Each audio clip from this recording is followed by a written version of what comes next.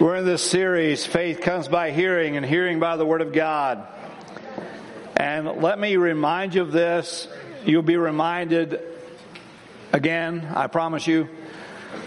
As those of us who are in Christ read and study the Word of God, we have the privilege of having the Holy Spirit who inspired that Word living in us.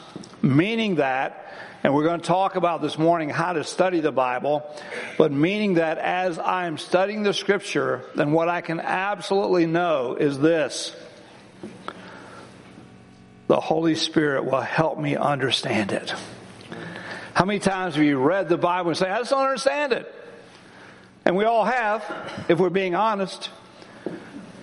But at the same time, we have this privilege of talking to the author who's living in us and helping us to understand what the Word of God is saying. So, faith comes by hearing. Meaning that as we spend the time that God has for us in the Word of God, then our faith will grow. Some illustrations. Early 1800s, there's a knock on the door of an orphanage. The director of that orphanage is a guy named George Mueller. The man at the door is a local baker. George Mueller answers the door. The baker says, "The Lord has had me up all night baking bread for your orphans. Here it is." And they bring it in. Before they can even begin to eat the bread, there's a knock on the door. This time, the milkman. And he says, "I was driving by your orphanage and my vehicle broke down, and I don't want my milk to spoil. Can I give it to your orphans?" Now that's pretty monumental. But here's the other part of the story, as Paul Harvey would say, the rest of the story. When the orphans were gotten up that morning and brought in to dine, several hundred of them, in that time, the plates were always covered.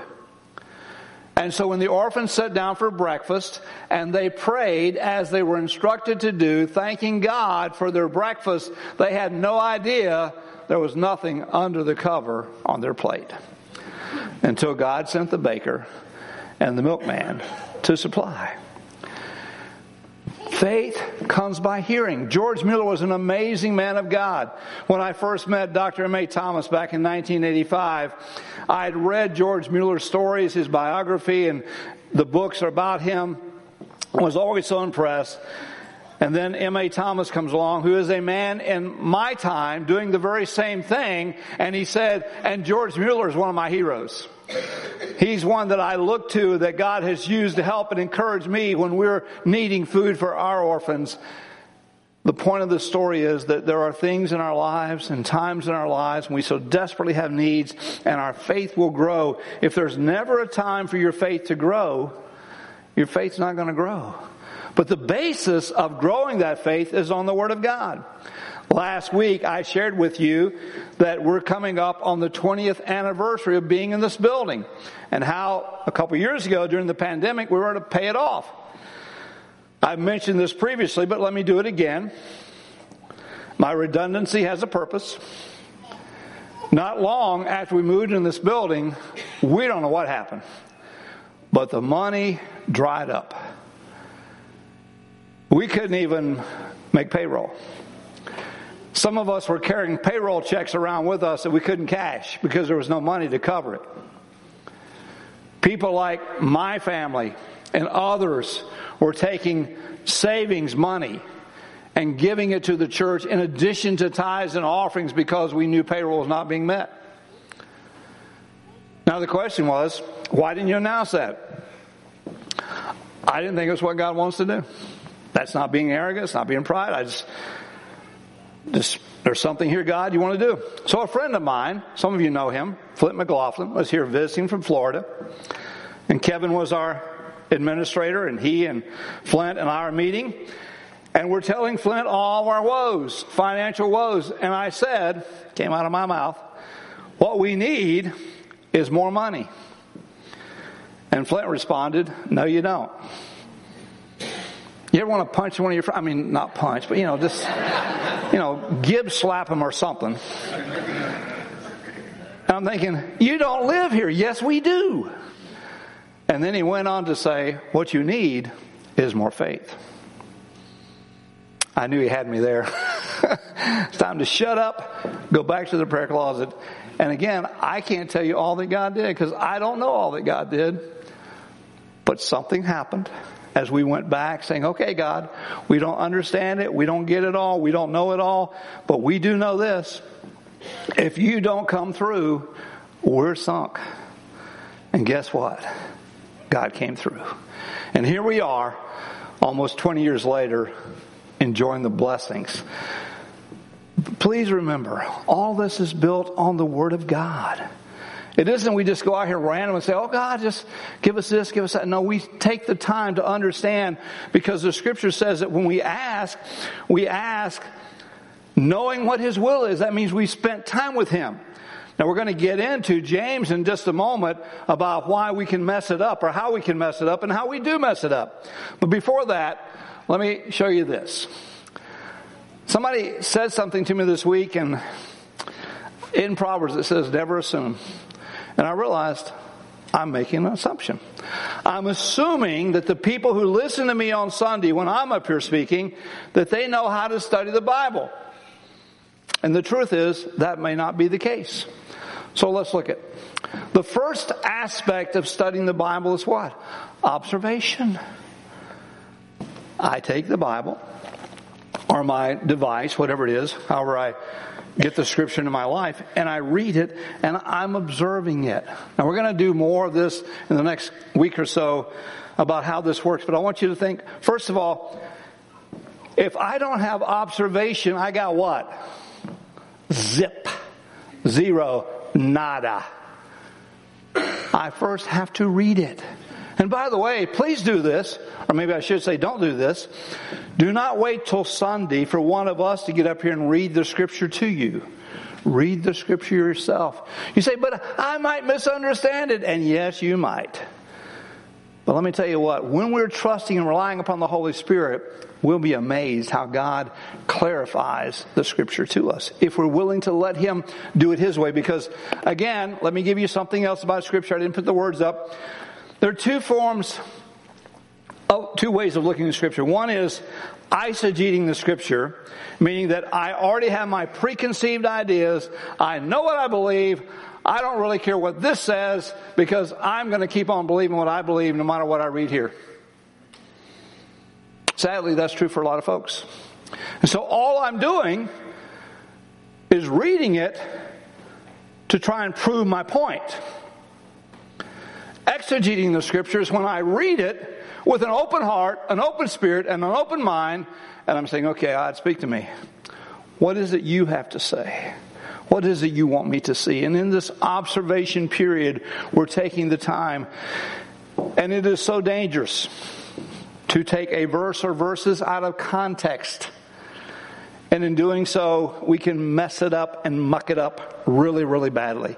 That's not the design that God has for us, but to take the time prayerfully over the Word of God and see the context of it. We're going to talk, as I said, more about that in the future.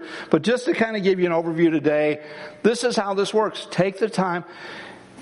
If you don't read it, you won't know it. And I can't read it for you.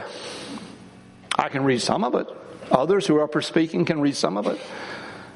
I listen to a lot of Scripture now, so I have people reading it to me, but I'm doing that with the understanding, okay, God, what?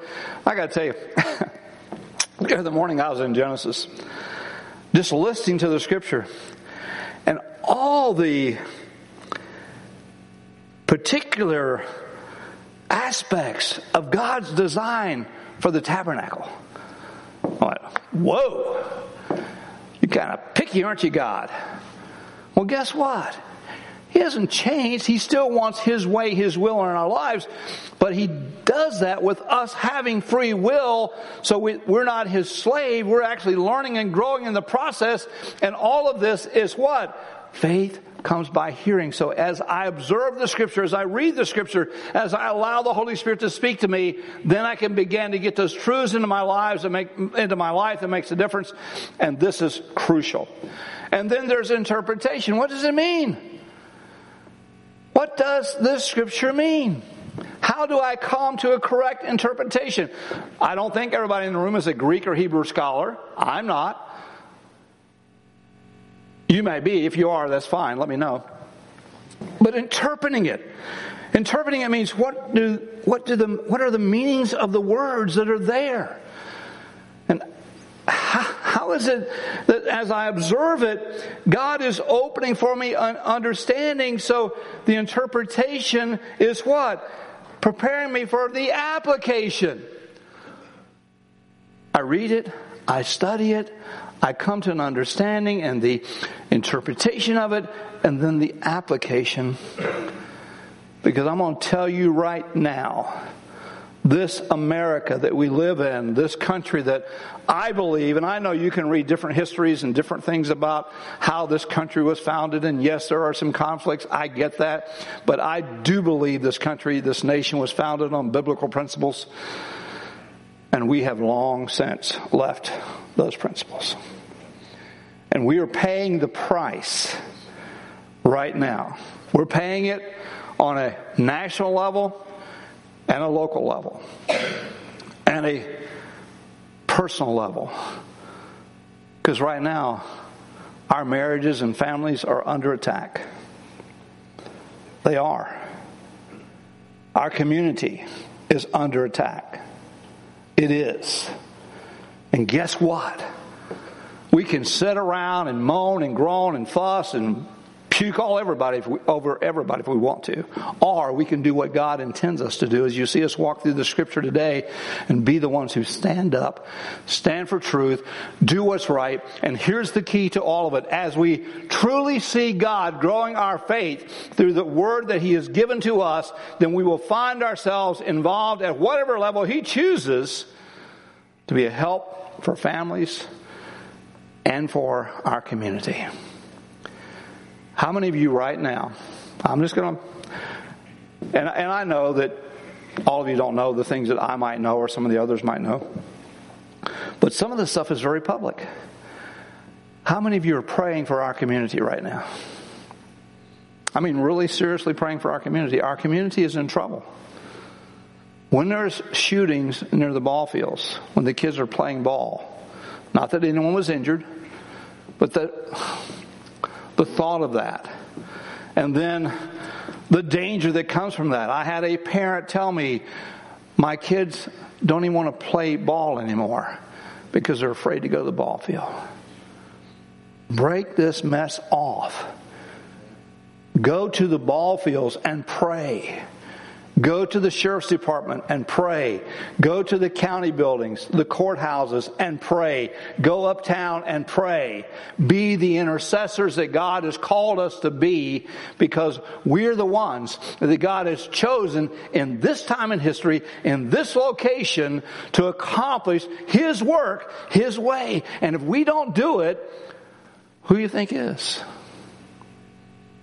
I didn't say it was convenient. I'm never asking anybody, particularly females, to put themselves in a place of risk. But all of us should be so heavily involved right now in praying for our community, driving to those places, those locations. There's something about being on site and praying for God to intervene and for God to help and God to help us in the process. That's the application of the Word, not just, I'm in my prayer closet. Yes, I start there, but I don't stay there. I got to get out. Let me ask you another question. How many of you pray for your neighbors? Excellent. We have blinds in our house. Every morning, I'm typically the one who opens all the blinds.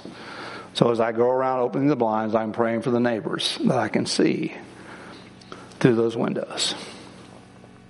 Because I want the will of God in their lives, just like I want the will of God in my life.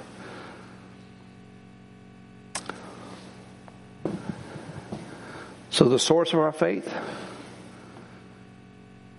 comes from hearing, and hearing by the word of Christ.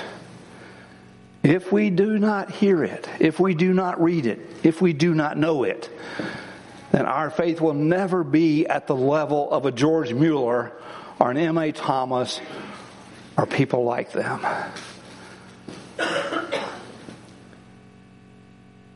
This is God speaking to us today.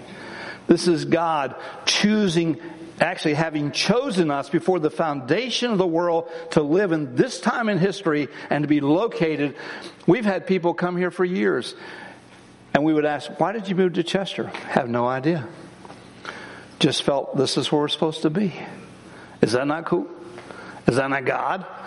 We've had people say, I was online, we were thinking about moving, I was online, and we saw this house. Where's that house? Chester, South Carolina. Where's Chester, South Carolina? Oh, that's where God wants us to move. And they did. I remember a lady from North Dakota who became part of one of our prayer teams, and I asked her about coming because that's a little bit of a jaunt. And she says, in my prayer time, God said, I want you to move to Chester, South Carolina. She said, I had to go get an atlas. You can tell how far back that was. I had to go get an atlas to look it up and see where the heck it was. And here we are, praying, living and praying in this community. This is us. Some of you have had the privilege of being here all your lives. Hallelujah. Celebrate that. God has appointed us to be here. Faith comes by hearing, and hearing by the Word of God. So let's look at some of the possible issues that we can be helped with as we spend this time together this morning. This you know, my beloved brethren, but everyone must be, what? Quick to hear. Oh my God. Do we not live in a time when there are so many times you just want to say, shut up. Just shut up. Everybody has an opinion. And everybody feels like they have the right to express those opinions. James says, my beloved brethren, be quick to hear. I know it's a simple truth, but God gave you 2 ears, 1 mouth. That might tell you something. You should be listening at least twice as much as you're talking. Slow to speak. Now, that doesn't mean slur your words. That's not what they're saying. But because you're listening and you're not being presumptive, because this is how most of us listen. If I'm wrong, talk to me later. Typically, we listen like this. We're listening to what they're saying somewhat because we're already planning our response. Or have you been to those times where it's a fun time and you get together with friends and people are telling stories? And what's happening in the minds of the other people is they're figuring out how to one-up that story. True? Yeah. I found myself being guilty of that. I got a lot of stories. I can pretty much one-up about every story. Doesn't make us right. Slow to speak, quick to hear, and here's the other one. Get this one. Because we're so presumptive in our listening without really listening, slow to anger. We get ticked off so fast. We get our feelings hurt so quickly. And boom, we're off. Let's look at what it says. This is the Word of God. This is not Steve coming up with some theory or theological or some philosophical teaching. For the anger of man does not achieve the righteousness of God. Did you guys hear that? Did you read that? The anger of man does not achieve the righteousness of God. What does it achieve? In creating a huge mess. That's what it achieves. Doesn't have to be. It's our choice not to.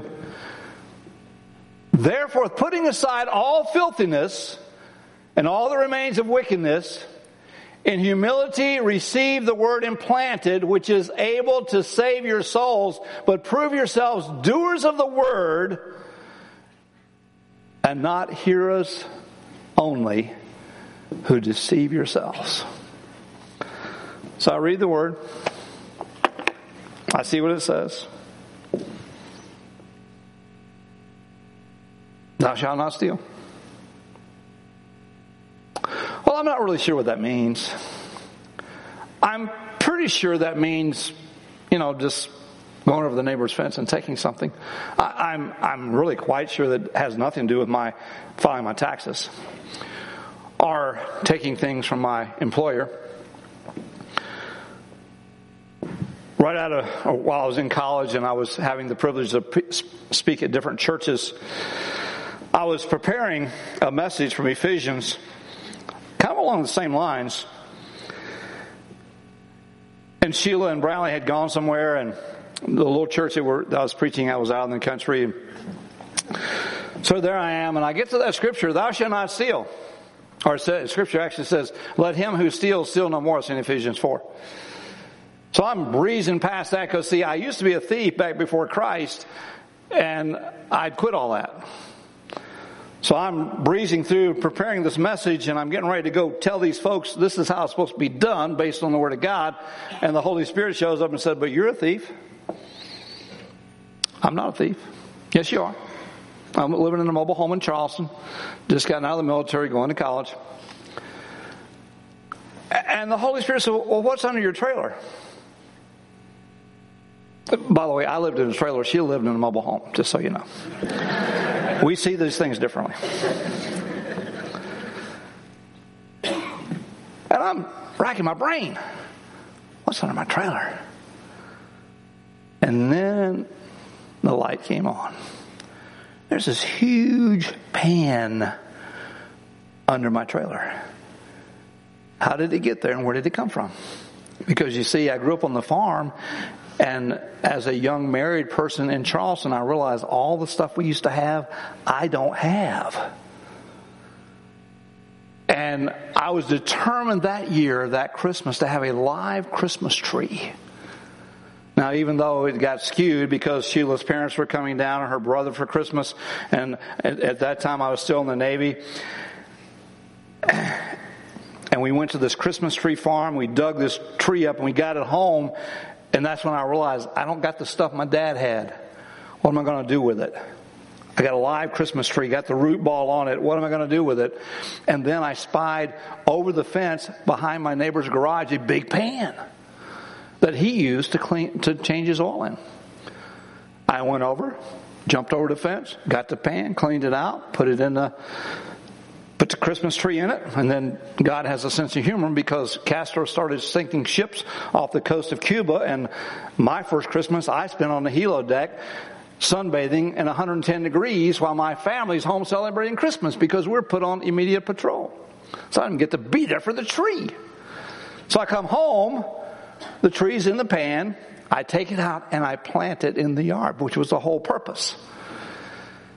Take the pan, shove it on the trailer. This is like a year and a half later, maybe 2 years, close to it. And the Holy Spirit's all in my business about this stupid pan.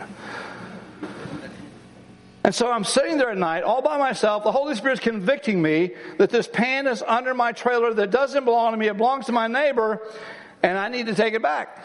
And I got to preach on Sunday, so I got to get ready. So I put on all black clothes.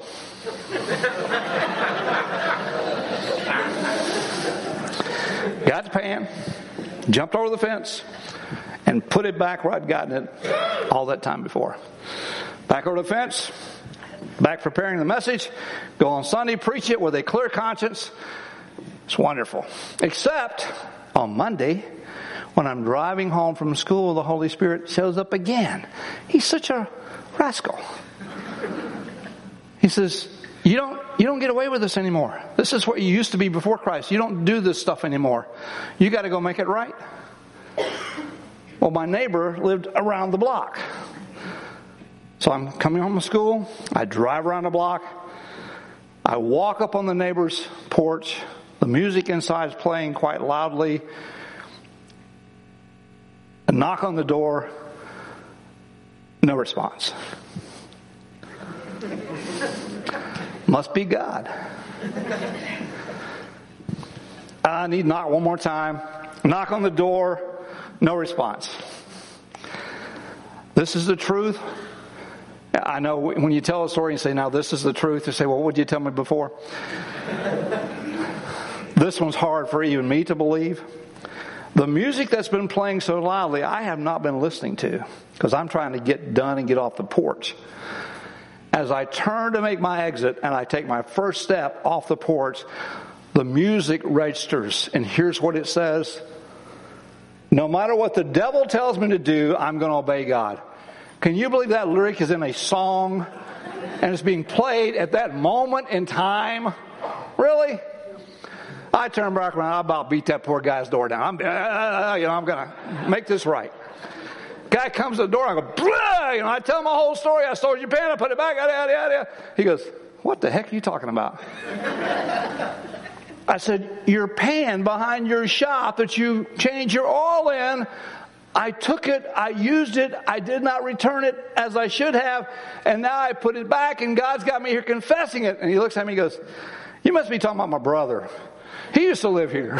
I didn't know I had a pan behind the shop.